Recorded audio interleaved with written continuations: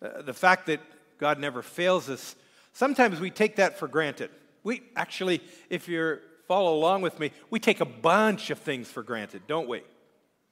Think about it in your own life. What sometimes do you take for granted? By the way, I would define taking something for granted as to value something or someone too lightly.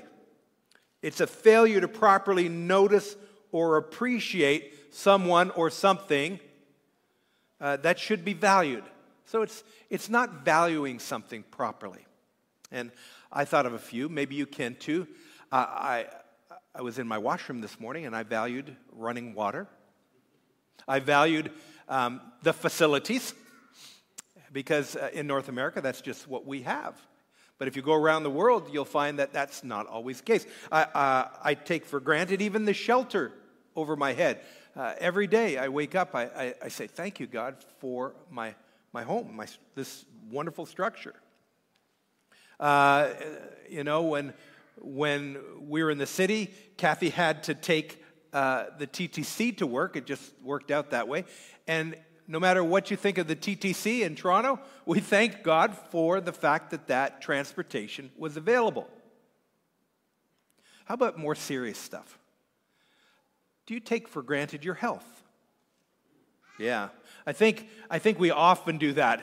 You know, a little older, you start to value your health more often. When you're young and vital and things are going well, and you can run to first base when you're playing baseball without panting by the time you get there, you go, oh, my health is so important. I think the most challenging thing we do and almost the most awful thing we do next to God is taking our loved ones for granted, people we love. And then, of course, ultimately, we take God for granted.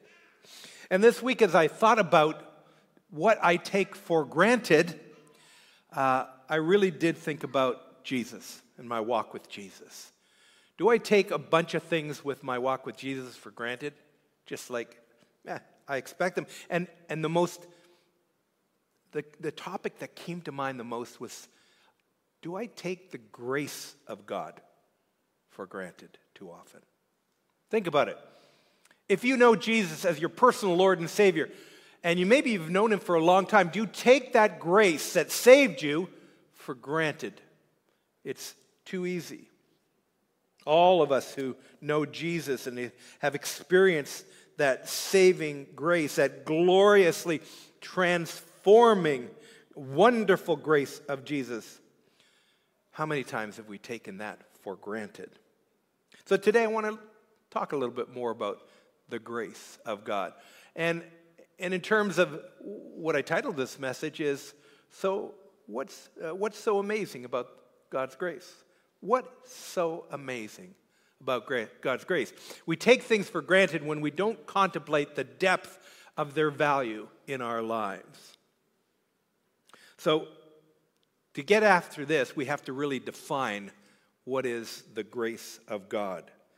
And so here's the definition we're going to work with today. There's all kinds of different ways of saying this, but I'm saying it this way this morning. The grace of God is the undeserved favor or unworked for favor of God to mankind. Some have said it is the unmerited favor of God. See, grace can't be earned. The grace of God can't be earned. It is something that God gives freely to each one of us. And then we can count on God's grace as that bridge that he built in order for mankind to have a right relationship with him. So the grace of God for this world is critical.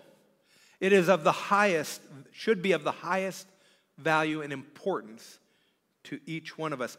But I do want to let you know that the grace of God is found intermingled with and a key component of the love of God. It is the grace of God is a part of God's character. It's not just an add-on to the goodness of God. It is a key component of who God is. He is gracious. Just as much as he is loving and just as much as he is a God of justice. All of those things are intertwined that you can't separate them. God's grace. Now, if you go into your ESV Bible, English Standard Bible, you'll discover that the word grace throughout the text is used 131 times. And out of those 131 times, 124 are used in the New Testament. And interesting enough, out of the 124 uses, 86 are attributed to Paul. They come from the writings of the Apostle Paul. That's 2/3 of all the uses come from Paul. No wonder the Apostle Paul, fun fact for you, is called the Apostle of, you got it? Grace. The Apostle Paul is called the Apostle of Grace because he loved talking about the grace of God. So, this morning, if we just take a quick survey of Paul talking about grace in a few of his verses, we can go to a few, like, for example, Romans 3:23 and 24. For all have sinned and fall short of the glory of God and are justified by his grace as a gift. Pretty critical verse to understand. If you're searching to know the love of God and have a relationship with God, you got to put your mark on that verse. For all have sinned and fall short of the glory of God. That's where we're at. But we are justified by his grace as a gift. God's grace is able to meet mankind at the depth of their lowest point as a human being. And you may feel this morning, if you're searching, that you're pretty low. God will reach down even lower if that's where you want to go. But don't go there. Reach out to God and say, I want to accept your free gift of grace. Grace of God is the means to being justified before God. That's what it tells us in this verse, and we have to understand that justified is what it means to be made right with God. And shouldn't that be every man, woman, child's desire to be made right with God? And God's made a way. Look at the next verse, Romans 5:15. Romans 5:15, if many died through one man's trespass, much more have the grace of God and the free gift by the grace of that one man, Jesus Christ, abounded for many. Just ponder that. Read that again. That one man, Jesus Christ, abounded for... Grace is the quality in God that produces free gifts for guilty sinners in and through salvation. I love Titus. Titus 2:11 says, for the grace of God has appeared, bringing salvation for all people. God's grace has abounded for many, has brought salvation for all people. God's grace is free and open to all. And it's been made possible solely by the work of Jesus Christ. It's important to understand. It's nothing we can do. It's all about what Jesus has done. Let me give you another verse. Romans 11, 5 and 6. So too at the present time there is a remnant chosen by grace. But if it is by grace, it is no longer on the basis of works. Otherwise, grace would no longer be grace. Now, Paul's talking to a Jewish audience at this time, and he's reminding them that they as a people were chosen by God's grace. But more importantly, he's saying, if by grace, it's no longer on the basis of work. I was chatting with somebody this week who wanted to tell me, but you still, I hear you talking about God's grace, it's free and all that, but you still got to do stuff, right? To earn it? You still got to be good. You still got to do these different things. And he mentioned a few things that I said, no, it is all of the grace of God. And this is a difficult thing because as men and women, we want to do something to earn the favor. But God says, you cannot earn my favor. It is what Jesus has done. Just accept that by grace and through faith. So if you think about these verses that we've just looked at, we see that the grace of God is a free gift from God. And it overcomes the required punishment for sin 2, grace is delivered by the work of Jesus Christ alone, received by faith in him. We don't have to do anything to receive it. There's no work involved. It's just trusting. What Jesus did takes care of my sin, the punishment for my sin. It doesn't matter what your race is, your socioeconomic standing. God's grace never discriminates. Through Christ's redemption of our sinful humanity, God's grace abounds. It's overflowing. There is never going to be a problem with the amount of grace required and the amount of grace that God has. He has more grace than we can imagine, all for us. Purpose of God's grace is for sinners to be free. Oh, freedom is so wonderful. Free to be free from the wages of sin, the costs of our sin. To be cleansed from the stain of our sin. To be given all that we need to live a holy and God-honoring life. So we need to not take God's grace for granted. Well, in order for us not to take God's grace for granted, let's understand the depths of our need for God's grace. Sometimes we take something for granted when we don't understand clearly what it's for, why we need it so badly. And so why is grace so desperately needed? Because all of us are sinners, each and every one of us. And this we talk about in terms of God's saving grace. There is God's saving grace. As I mentioned, for all have sinned. Okay? We understand that, Pastor. All of us is. Let me put it from another perspective, from Isaiah 59, verse 2. But your iniquities, that's sin, have made a separation between you and your God, and your sins have hidden his face from you so that he does not hear. Sin separates mankind from God. And since we're all born into sin, we're immediately separated from God. There is no goodness in us. Oh, we can do good things, but that doesn't bring us into a right relationship with God. Sin has separated us from God. Have you ever asked yourself the question, maybe you've been a Christian for a long time, have you ever asked yourself this question? What is sin? What is sin? Maybe a silly question, but I thought we'd look at it for just a split moment here because I think it's important for us to understand. And to understand what sin is, I went back to Genesis 3, actually Genesis 2:15, where I discovered so simply, sin is breaking God's law or laws. It's crossing a line that God has forbidden us to cross. It is disobedient. I remember as a kid, we as friends often had sort of little fights among us. That's kids do that. You know, we're friends, the besties, and in one moment, and the next moment you have a little fight. I remember one kid was really irritated with me, and we were somewhere, and he took his foot and he said, put a line right in the dirt.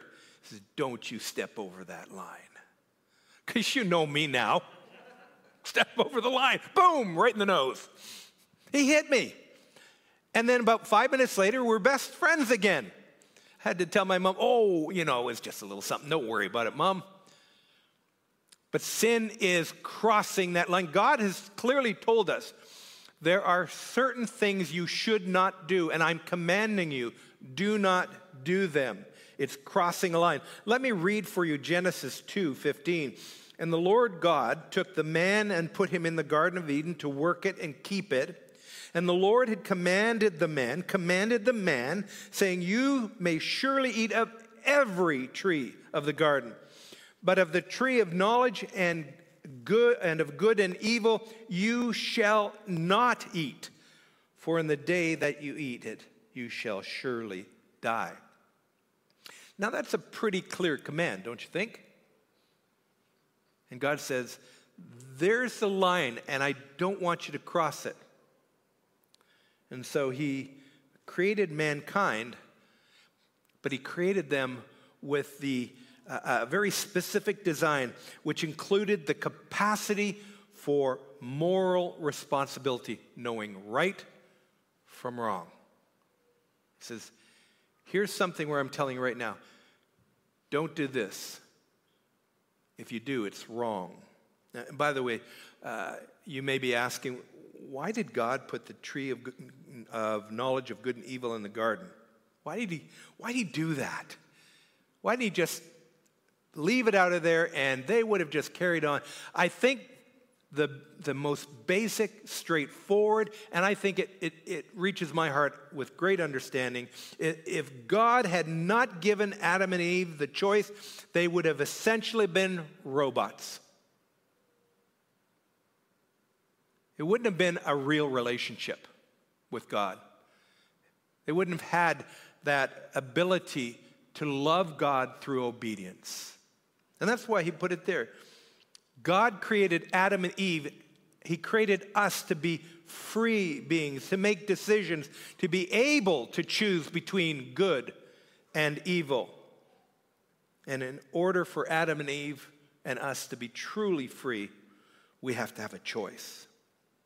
So he gave them that choice. We see it in Genesis 2:15. And it was not only there, but later on, even in Deuteronomy 30, verses 11 through 20, a whole section there where God is reminding people of what they needed to do to have a right relationship with God. He talked about obedience to his commandments. He said, verses 16 to 18, if you obey the commandments of the Lord your God that I command you today by loving the Lord your God, by walking in his ways, and by keeping his commandments and his statutes and his rules, then you shall live and multiply, and the Lord your God will bless you in the land that you're entering to take possession of it. But if your hearts turn away and you will not hear, but are drawn away to worship other gods and serve them, I declare to you today that you shall surely perish. So we were created to have this relationship with God that was based out of a free will, but with obedience came blessing. With disobedience comes cursing. That's what happened. The curse happened beginning in Genesis 2 and 3, and we're still experiencing it today. But along with that, we also know that if we obey God, then we have these blessings. And I'm sure that you can talk about blessings of God in your life, and I'm sure they come out of obedience. So sin is breaking God's law, but sin is also making ourselves the lawmaker. We really, we take on that role of becoming lawmakers if we disobey. For God knows, Genesis 3, verse 5, that when you eat of it, your eyes will be open and you will be like God, knowing good for evil. Knowing good and evil is saying to God when we choose evil, okay, God, I know that you gave me this command, but you know what? I'm going to take over your role in my life. I'm going to decide what is right and what is wrong. And guess what we become?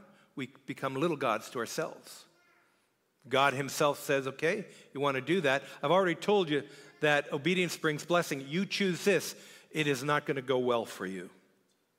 So we make ourselves the lawmaker. Thirdly, sin is putting ourselves in God's place. Similar thought, when we decide that we know better than God, then we really shove God off the throne of our lives. I've often thought of it in terms of this way, that in my life, in the center of my life, there is a seat. And the rightful person that should be on that seat is God himself. And you know, if I'm living properly, that seat is raised up in my heart and mind as God taking control of my life, helping me to live my life to the very best for his glory.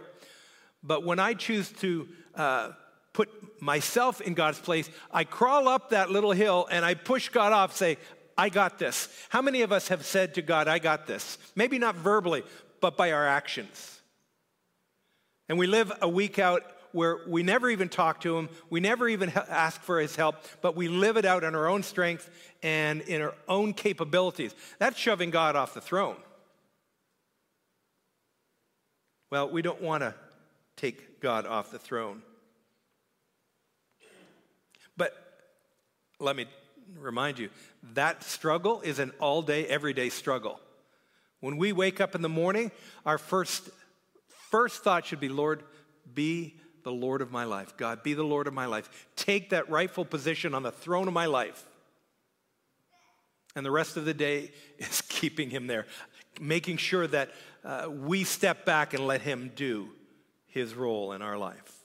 Fourth, sin. Now here's some of the actions that come out of sin. Sin mutilates the image of God in us.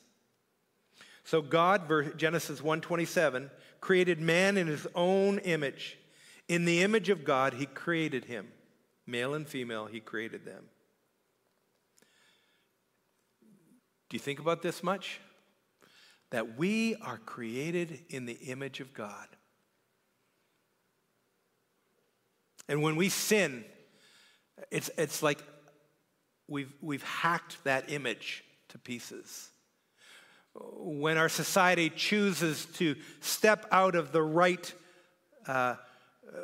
way of thinking, and as we're dealing with right now, gender issues, we all know what's happening.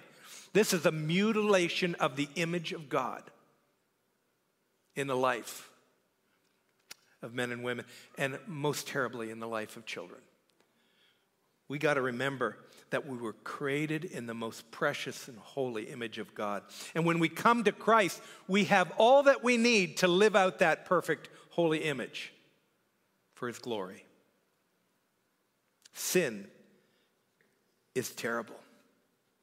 Lastly, sin ruins our lives and the lives of those around us. How can we break God's law? How can we determine our own laws, depose God, deny our humanity without terrible consequences? And so when we think about the grace of God, let's not forget what the grace of God has done for us. As sinners, we have broken the heart of God. As we live our days out each and every day, and even as Christians, when we sin, we break the heart of God. God takes sin seriously. Do we? Do we really take sin seriously? Sort of to sum up what we've talked about so far, Psalm 53, 2-3 came to mind. It says, God looks down from heaven on the children of man to see if there's any who understand, who seek after God. They have all fallen away. Together they have become corrupt. There is none who does good, not even one. That's God looking down on a broken and sinful world. Then God looks at his children and he finds great pleasure in them. May we be found in a place where we seek to keep him on the throne of our lives and to never forget about the wonderful grace of God in our salvation, the saving grace. 2, why is grace so desperately needed? Because we need it for everyday living, and this is the sustaining grace of God. There was a British runner, Derek Redmond. This is in 1992. He was hoping to come back from some injuries that he had going to the Olympics. He wanted to win gold. As a matter of fact, as he was doing the qualifiers, he was the fastest time in the quarterfinal heat. And he was pumped up and he was ready to go. And you know how the gun goes off and boom, out of the gate they're running. And as he ran, he was doing really well, up in the lead. And then all of a sudden, his right hamstring tore. done. And he fell to the ground. Oh, maybe some of you saw those 1992 Olympics and remember Derek. What mostly we will remember is he trying to get up, hobbling in significant pain to try to finish that race. And along comes beside him, we discover it's his father. Father gets his arm around him, puts his arm around his dad. He hobbles. They hobble together to the finish line, and just before the finish line, his father releases him, and Derek crosses the line on his own. What an amazing moment. I don't know. I see that as much like the race that we run each day. As a matter of fact, it says in Hebrews 12:1, therefore, since we are surrounded by so great a cloud of witnesses, let us also lay aside every weight and sin which clings so closely, and let us run with endurance the race that is set before us. We, folks, are in a race. If you don't get it, hopefully today it will sink in. Every day we live until the day that glory is before us, we're in a race. We are moving along, and yes, sometimes, too often, the race is a struggle, and we are hobbling along. And do we go to God and we say, God, I need help. I need your grace. So what is God's sustaining grace? God's sustaining grace is the power to keep you going even when you feel like giving up. And I doubt there are too many of us in this room who've had a moment in our life that we didn't say, Lord, I just want to give up. I want to stay in bed. I want to keep the lights off and pull the blankets over my head. I don't have it. I don't have it for today. But then we remember that God has offered us grace for each day, sustaining grace. The power that helps us endure when we don't think we can. Remember, folks, life is not a sprint. It is a marathon. And if we don't go to God, seek the daily sustaining grace, life will always feel hopeless. Even as Christians, we will go, I don't know if I can get through this. But we can with God's sustaining grace. When do we really need God's sustaining grace? When do we really need it? Well, I know that from my personal perspective, I need God's sustaining grace when I'm tempted. You know, we live in a world that this is the world of Satan right now. He's ruling it. He's influencing it. And he is doing everything he can to draw me away from keeping God at the center of my life and to obeying God and seeking God's blessing. He is the tempter. He began in earnest with Jesus. As Jesus came on the scene, Jesus was tempted. He was given opportunity to have everything that you and I would want. And Jesus says, no, I want only God, only God's word. I want only to obey and be blessed by my heavenly Father. Let's never forget, as Peter says in 1 Peter 5:8, be sober-minded, be watchful. Your adversary, the devil, prowls around like a roaring lion, seeking someone to devour. Don't be that someone. Be on high alert always that the devil is doing whatever he can to draw you away from obedience to the Almighty God. I also think when I think about this, I think we do a disservice to new Christians that we don't remind them or we don't tell them about the devil's plan. We don't say, it's great, you've been born again, you've received God's saving grace. And we let them go on without talking to them and saying, now, dear young Christian, be mindful The devil is a roaring lion seeking to devour. He's out there crouching in the sides, waiting to pounce, waiting to draw you into a life. He's not happy with you right now because you've changed your allegiances. You've given your heart to Christ. And no, he can't get you back, but he certainly will do everything he can to make you useless for God. That doesn't have to be, because God gives us his sustaining grace. Not only that, that sustaining grace, we have access to it each and every day, so that temptations that come will not grab us. It says in 1 Corinthians 10:13, you know this verse, you've heard it, believe it. No temptation has overtaken you that is not common to man. God is faithful, and he will not let you be tempted beyond your ability. But with the temptation, he will also provide the way of escape. Isn't that wonderful? He will provide the way of escape that you may be able to endure it. So, devil, you do what you want to do, but God has given me sustaining grace, the ability to live my life where I keep you, God, on the throne. It's so important as we listen to this.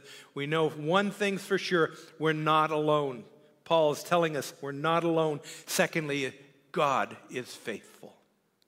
He will not let us get into a situation where we don't have a means of escape. Maybe it will be, you'll have to change the channel.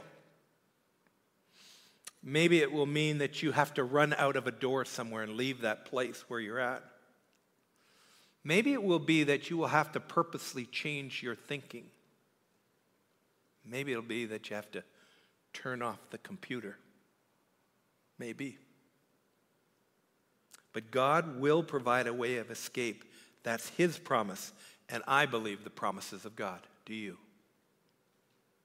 So, we need God's sustaining grace when we're tempted. Secondly, we need God's sustaining grace when I'm tired. And this goes along with what we've talked about already this morning. Life is hard. Maybe even some would say exhausting. Maybe it's not each and every day. But there comes a time when we cry out to God and say, I'm tired. I'm so tired. I need your help, Lord. Get me through this day. And David in Psalm 28 says it so well in verse 7. The Lord is my strength. He is my shield. In him my heart trusts and I am helped. My heart exults, and with my song I give thanks to him. The Lord is our strength. When you're tired, when you're exhausted, when you're at the end of your rope, when you feel that all your personal resources are dwindled, I say let's follow David's example. And let's cry out to him and remind God, God, you're my strength. You promised to uphold me.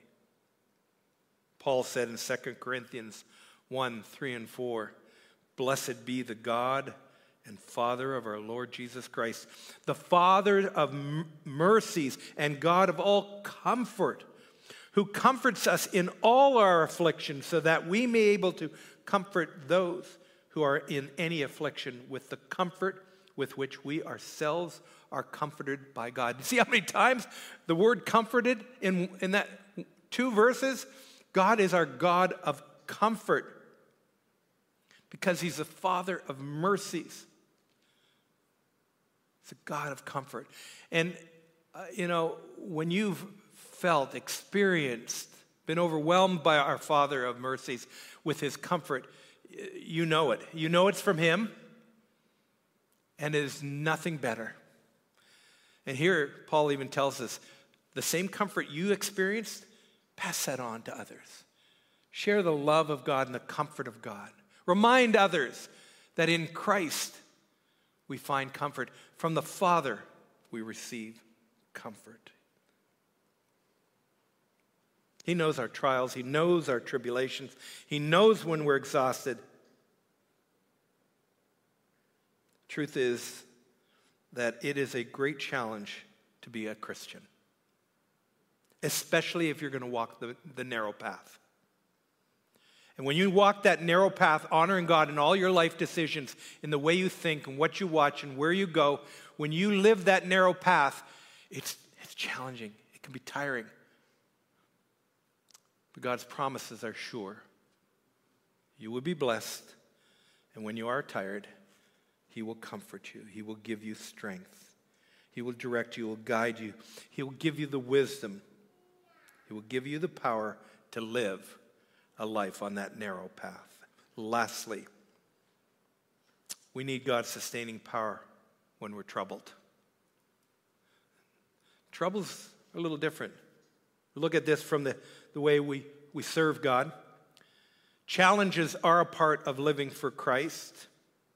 They should be expected.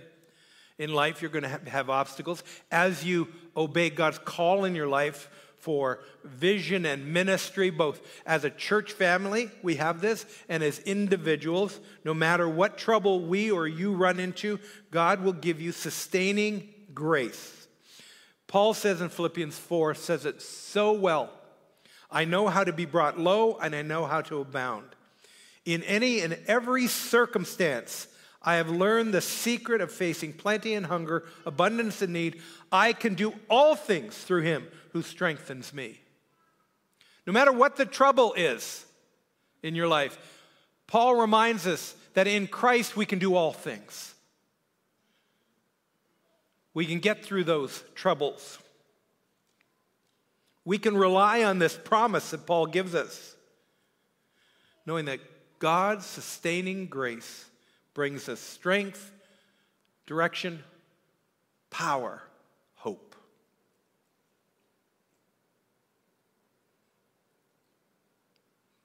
If we see an end to the tunnel, if we see a little light, guess what? There's hope.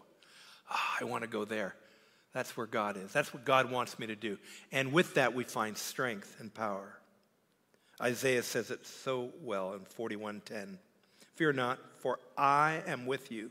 Be not dismayed, for I am your God. I will strengthen you. I will help you. I will uphold you with my righteous right hand. Dear believer, today, if you're struggling, if you're having a tough time this week and you are troubled, trying to live for God and things aren't going the way you want, remember, God is there. He will uphold you. So let's remember, let's look at what God promises to be with us, to strengthen us, to help us, to hold us up. He is a God whose grace saves us. He is the God whose grace sustains us. So I ask you one more time, what's so amazing about God's grace? Everything.